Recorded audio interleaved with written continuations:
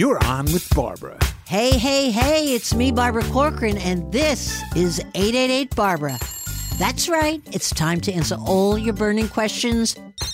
From the boardroom to the bedroom, nothing is off limits. So listen up for some advice on how to live your best life. Each week, I'll be answering all your burning questions, and sometimes I'll be asking them too, interviewing some of the greatest folks I know to learn the secrets of their success so I can share them with you. So this caller's been told his whole life that he's very, very funny. He should be a comedian. Let's see what happens when he takes people up on that. Whether you're a working mom with kids and burning the candle on both ends, or whether you're a stay-at-home mom, I'll tell you what these two groups of moms have in common. Guilt. No one thinks they're doing the right thing. We're going to talk to a lady today who's between and betwixt, and I think I have some good advice.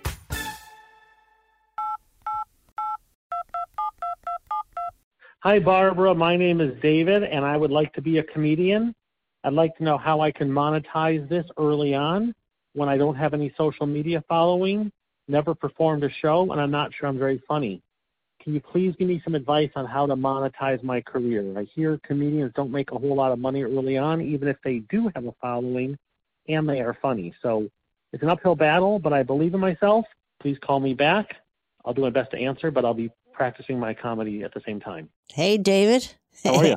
I'm doing fine. I've never had a comedian call, and I loved it. I'm like, oh, good, a comedian. Thank you. I'm a wannabe comedian, but my whole life people say you should be a comedian. So 47 years into that comment, I thought I would embrace it. Okay, well, good for you. Give me your best joke. You know, I'm still putting my act together, but probably about traveling on airplanes, and you're sitting there and you're jockeying for every square inch of leg room, and the guy next to you doesn't even need the space, but he's got his leg a little wider than he should, and then you're trying to get that spot back, and you're just jockeying the whole time like a strategy when you should just be enjoying the flight. So a lot of travel humor probably mixed in with that. Yeah. Have you ever seen Marvelous Miss Maisel? It's one of the hit series on TV right now. I've seen the first 3 episodes, yeah. I don't know if in the first 3 episodes she showed us at the comedy club at night and how she failed miserably.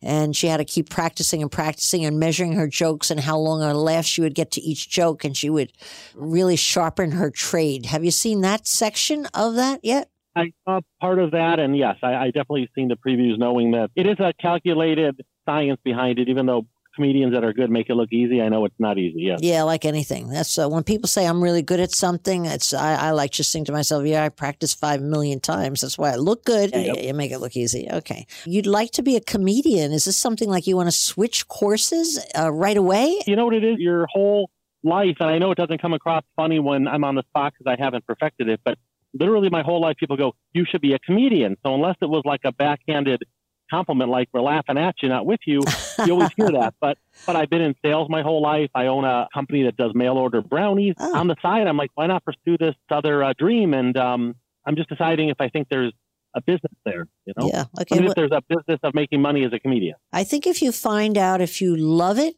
and people love you, you won't have to worry about whether there's a business there or not. It will become a business.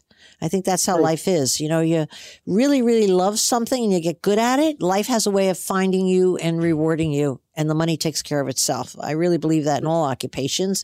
And being a comic, I don't think would be any different.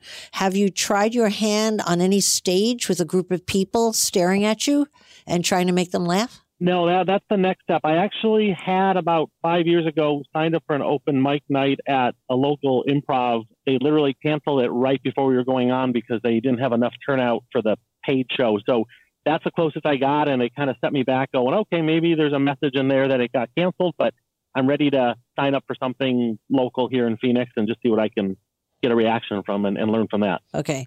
I'm going to talk to you straight because that's very telling, that story that you just told me, probably more powerful than anything else I could ask you about. All right. I think to succeed at anything, you have to put your heart and soul in it, but you have to put your feet in it too. I think the idea that you had an improv 5 years ago that was canceled and you're thinking of going for another improv 5 years later, you'll never become a comedian. You'll never succeed as a comedian unless you step up your game like 5,000%. Okay. For example, Sure. if you said the improv was canceled, so I drove 60 miles to this city because I heard they had an improv and they rejected me. And then I went to this town and I got an improv and I'm going to go. That kind of fever to be heard is what you're going to need if you're going to succeed at all in anything, and especially in a rejection business like being a comedian. There's got to be, within 3 hours of where you're living, probably 3 improv nights this week. I don't know where they are, but there's got to be. They're so popular. You have to cut your teeth right away and as often as you can on a live audience, because you're going to find out if you're funny. I agree 100%. Okay. Yep, it's getting out there, and I think I've overanalyzed it, thinking I got to have the perfect jokes written, and I think there's truth to writing good jokes, but at some point it's getting out there and seeing if I can handle the crowd and the rejection, and there's not going to be a laugh at every joke, but hopefully there's enough laughs to keep going. You know what I hope? I hope you get out there in front of a live audience and you fall on your face. And I would wish that for you, because it's going to teach you that you're up against a tremendous challenge. I think it's one of the hardest occupations in the world to be funny, really, on call, right? But if you can fall on your face, it's probably going to kick you in the ass, and it's either going to say, forget it, I'm really not funny, which I don't think is probably the case. I imagine if people have told you that your whole life, you're probably a very funny guy. But I think it's going to get you to go or go home, one or the other. There's no other way to test it. None, except to get out there in front of a live audience. No, I agree with the dynamic. Okay, you agree, and now you got to go out and agree with your feet. I will do it, and I'll once I fall on my face a few times and get better, I'll send you a copy of the show. How's that? You don't even have to go that far. All I want you to do is send me a quick text or email when you fall on your face, and the message should simply be one down, next one coming. That's it. Boom, boom, boom. Rack it up. Hey, I want to just tell you one little vignette that happened in my life of believing I should try every experience that opens itself to me. Everyone in my life since I was a kid says, you're so funny. Nobody went so far as saying you should be a comedian, but I would think, I bet I'd be a good comedian. And then I was a comedian, and they saved me for the final act for a charity, because everyone in that room kind of knew me and knew how funny I was, and they saved me for the grand finale. And when I got up there, I was so bad that people booed me off the stage. It wasn't like I don't have persistence, but I learned that I'm not a comedian. Never be up there. One of the worst experiences of my life. I'm sure deep down I fear the same, but I don't want to have any regrets. So truthfully, I don't know if I'm cut out for this, but I'd like to find out. And the way to do it is, like you did it, is go up there and reaction and what feeling you get. And in my case, I'll give it multiple tries. And if I don't love it, I won't do it. Okay. You remember what Jerry Seinfeld famously said when he was a comic? What's that? I'm so happy I know something about comics that you don't know. He said, first off, you have to be funny.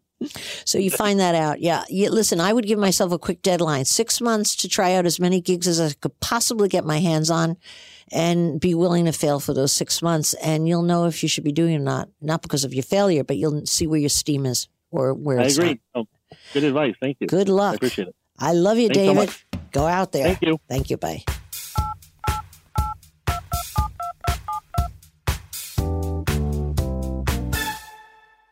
Hi, Barbara. My name is Alyssa, and I am in Nashville, Tennessee. I was just calling to see if you had advice.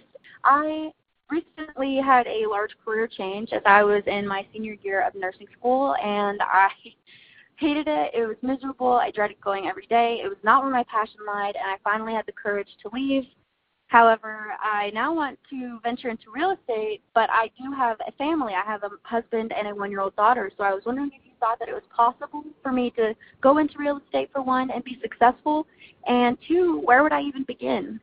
First off, let me tell you, I think it's great that you moved so quickly, realizing before you got way deep in that you didn't like nursing and bailed out. You know, a lot of people just don't have that courage, especially after what is a tough education. Not so easy to study and become a nurse, and then to just give it up because you realize already through the little exposure you've had as a practicing nurse or a training nurse. What is the right terminology there? Yeah, I guess it would be practicing, because we were in our clinical rotations and such. And I had actually been on this career path since high school, so I've had experience since then.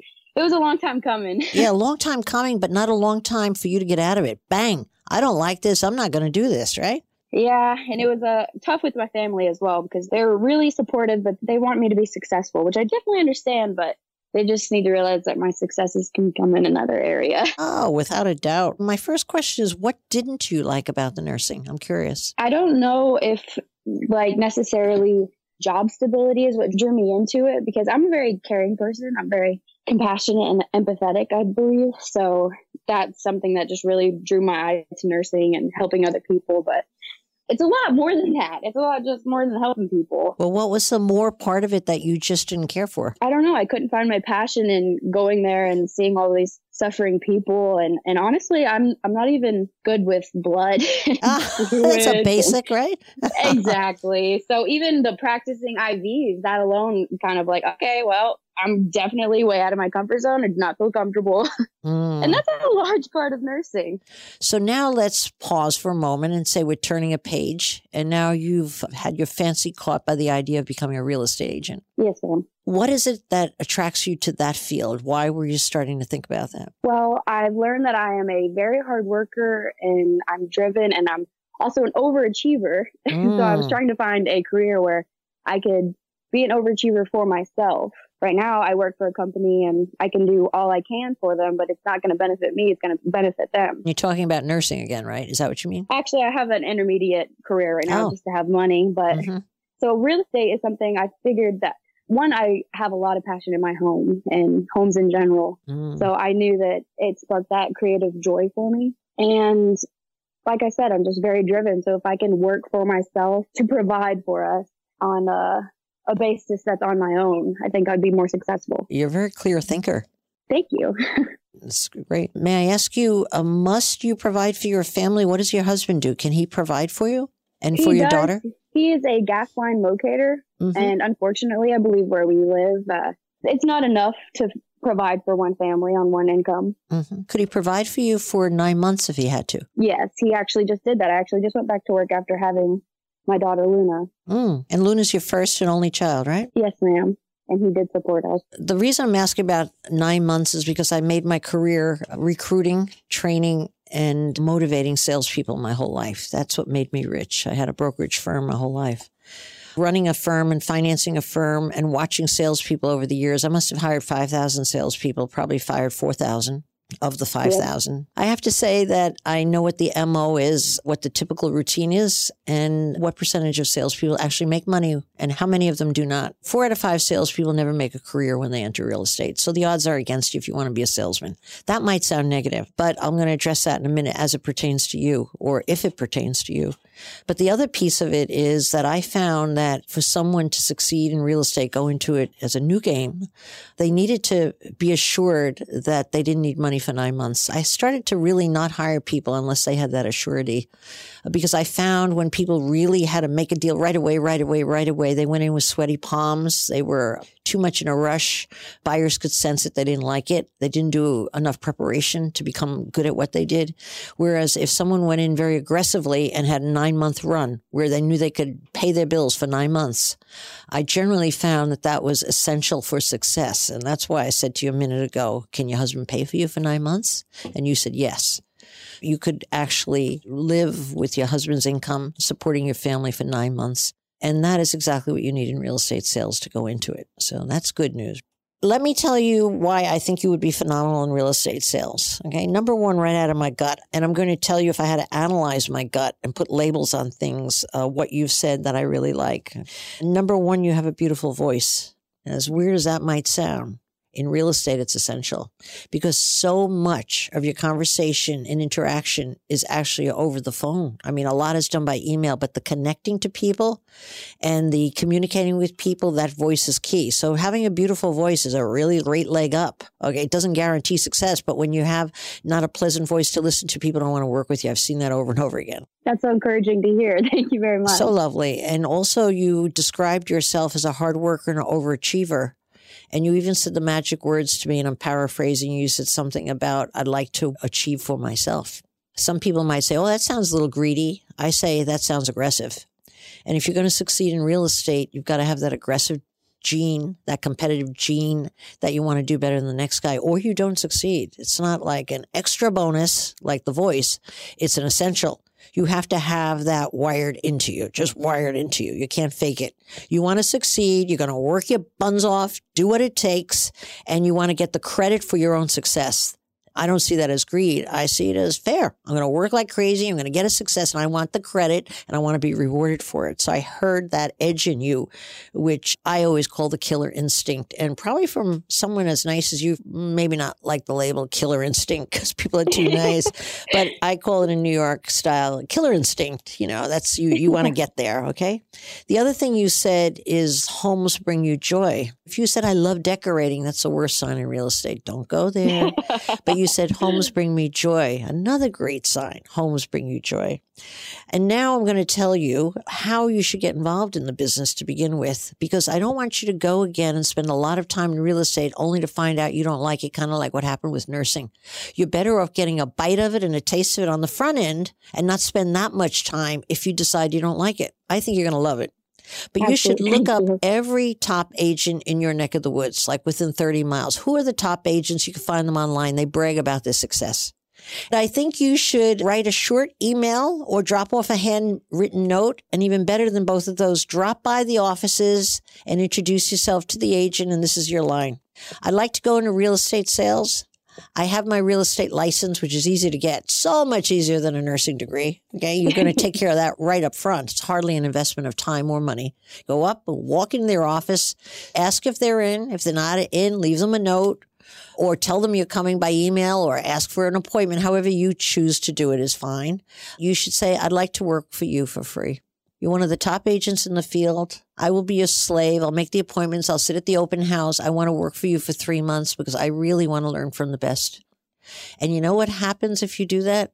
You really get smart super fast in real estate. The best training in the world. To be in the presence of a superstar. You're going to see how they pitch, how they manage their appointments, how they manage their time. You're going to see how they close a deal, the magic of the business. You know, what, high pressure? Do they use it? No. Great agents don't use high pressure at all.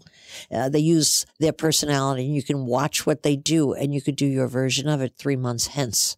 Right? And then you'll make your first deal, not in 6 months. You'll make your first deal in 3 months, another 3 months to close, and you're up to your 9 months. You'll be well on your way. And then the other bonus in working for free for an agent, and many of them will insist they pay you a minimum wage, which is, I would say, take, okay? But if you're working for free, great agents always have more work than they can handle. They're usually in the higher price end of any market because they make more money there. But they always have the kids of their high-priced customers wanting smaller homes, and they don't want to work with them. So they give you their exhaust business. They spin off that business. You take this, you take that.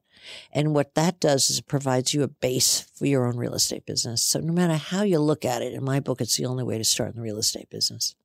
That is so ingenious. It's not ingenious, but it I will. love that. But you know what else? You will enjoy the heck out of it. If you're going to sit at a desk in a training program with 8 other agents learning the field, you'll probably succeed, but it's going to take you a lot longer. And you might even decide you don't like the business from that perspective, but get out and play in the traffic. Like, boom, get in there. You're in the throes of things with a top agent. If you don't love it right away, you could leave it. I think you're going to know right away, this is for me and I want to be like her when I grow up, which is only going to be in 9 months' time. And I love that we had that 9-month goal on there because that puts like a realistic timeline that I can look at and look forward to achieving these goals. Yes. And what are you going to do about your daughter? It's not a part-time business, real estate. Exactly. And I know myself that I know that I'm going to involve my brain much of my days into it. So we have a partial daycare right now that she's in while I'm at work. So we're going to continue with that. It's only a 4-children daycare, so I like that she gets one-on-one attention. That's like a dream. Yeah, I'm just nervous. Do you think that I'll be able to still achieve my successes in real estate now that I have a family? To give you a straight answer on that, it will affect you, no doubt, in your career, because your heart's divided. And whenever your heart's divided on anything, you can't do as well in either portions as you'd like, right? So you'll feel guilty when you're at work, and you'll feel guilty when you're with your daughter not at work. That's the crux of it for every working mom in America. You never feel peace with that, except to give yourself the compliment that misery loves company and every other woman in America is feeling the same way. Very true. Real estate is a full-time business. You cannot succeed unless you really give it your heart and soul. But you can have children, and so many women come into real estate because they feel the flexibility to be able to go to the school games and weave their schedules around their children. It's not entirely true, but it's half true. So you get half of what you want. I would ask myself that serious question, can I make a full-time commitment to any job that's on a commission basis? Because if you can't do it full-time, it's impossible to really do well. And you'll be frustrated if you're an overachiever and a hard worker. I stayed home for 10 months with my daughter at first, and it almost drove me nuts. I am an overachiever, and I think I just need to be out in the world.